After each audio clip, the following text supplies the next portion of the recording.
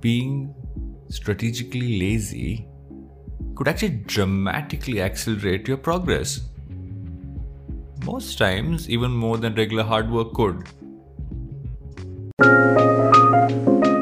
Welcome to Take a Pause with me, Varun Dugirala.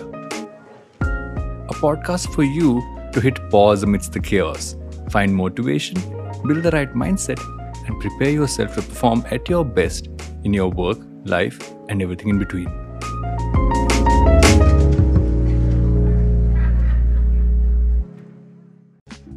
Today I want to talk to you about strategic laziness. And weirdly enough, I came across this concept reading a Tim Ferriss blog from 7 years ago. I don't know how I came about it, but came across it. In this, and he had a guest contributor at that point in time, but what the guest contributor wrote about was about this concept.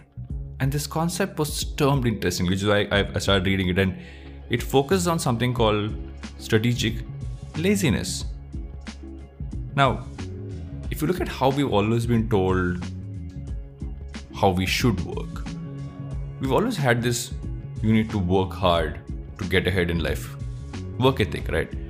It's almost that whole thing about saying hard work is most important. You have to be smart, but you still have to work hard. That's pretty much been the ethos of work, the way it has been for years. But this concept is interesting because it shows you how you don't necessarily have to work hard, but there's another way to go about it. This was something that was spoken about by a guy called David Hanmeier Hansen, if I get his pronunciation right, or DHH. And he was a race car driver and also a computer programmer. And he got this insight from his programming side, where as a programmer, when he was taking up jobs to do, he realized that most times you'd end up having a lot of code you would write, which would be very repetitive, right? And if you traditionally looked at how coding used to happen, you would have a bunch of tasks, and every single task in every single sequence was coded out. So which is why the sea of code that everybody had to type was so large, even if many times you were pretty much doing the same action again and again and again, you just had to write that code again and again and again. But DHH didn't really believe in that. Like, even when he was in college, he practiced this concept where what he used to actually do was whichever, subjects he wasn't really interested in, he would give them, let's say, 5% of the effort. And the stuff he was really interested in, he would give 95% of his effort. And his logic was, if I'm not that interested in it and I get a C by giving 5% effort, but I get to take more time to focus on what I am interested in, that's a win for me. And in many ways, that's what we all want to do, right? We have so much on our plate in terms of work, but we always believe we need to give 100% effort to everything. But his logic says that if you are really interested in something, you give that more effort, you will do a far better job than if you try to split your time between all the tasks you have. Now, going back to the programming part, he had taken up this job, and this job had him, write code in a language called Ruby.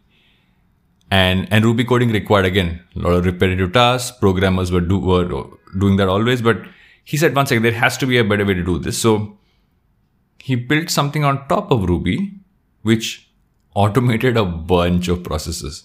He called it Ruby on Rails. And Ruby on Rails, as a concept for programming, while purists kind of turn around and say, this is not coding, you're just building on top of what somebody else has already built. Because in many ways, you have stuff that's already automated, so you're kind of pulling it into your code. I'm simplifying coding here, but I'm just explaining it in the simplest form that I can. And weirdly enough, Twitter was built on top of Ruby on Rails. And that's why they could build the product so quickly, because there was stuff that could be automated, stuff that's already kind of there. And that's the essence of strategic laziness.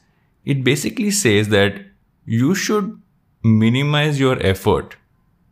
And by minimizing your effort overall, you get to do the stuff you love. And how do you take care of the other stuff? You find ways to automate stuff that's repetitive, which in many cases today can be used by using softwares, using tools that are available.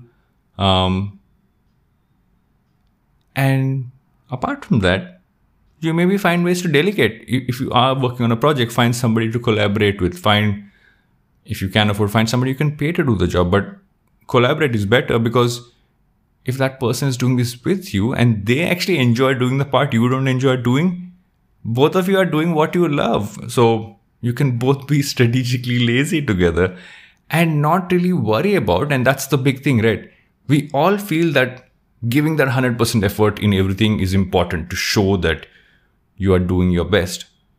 But you don't really have to be that good or give that much effort to everything.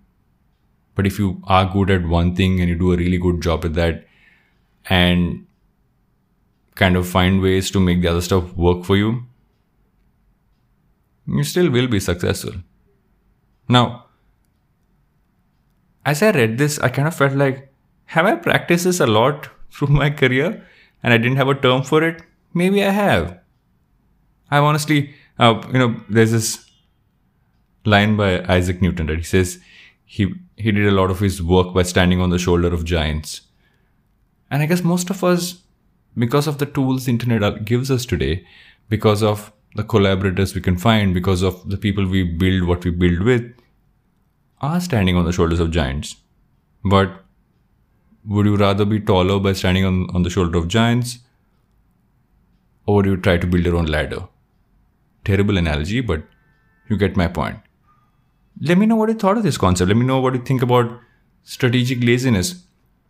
I'll actually drop a link to the Tim Ferriss blog in the show notes if that interests you guys. You should give it a read. It's a long read, but it's a lot of fun. And I'm glad I found it. And but let me know what you think of this concept. Let me know what you think. Thank you so much for listening in to Take a Pause with me, Varun Dugirala. Hit subscribe and tune in for a bite-sized episode every Monday, Wednesday and Friday. Plus, our twice-a-month deep dive chat episodes with some truly interesting people. To be a part of my early draft community, subscribe to my newsletter or follow me at @Varun Dugi across Instagram, YouTube, and all other social platforms. Now, get back into the chaos, and I'll see you in a couple of days.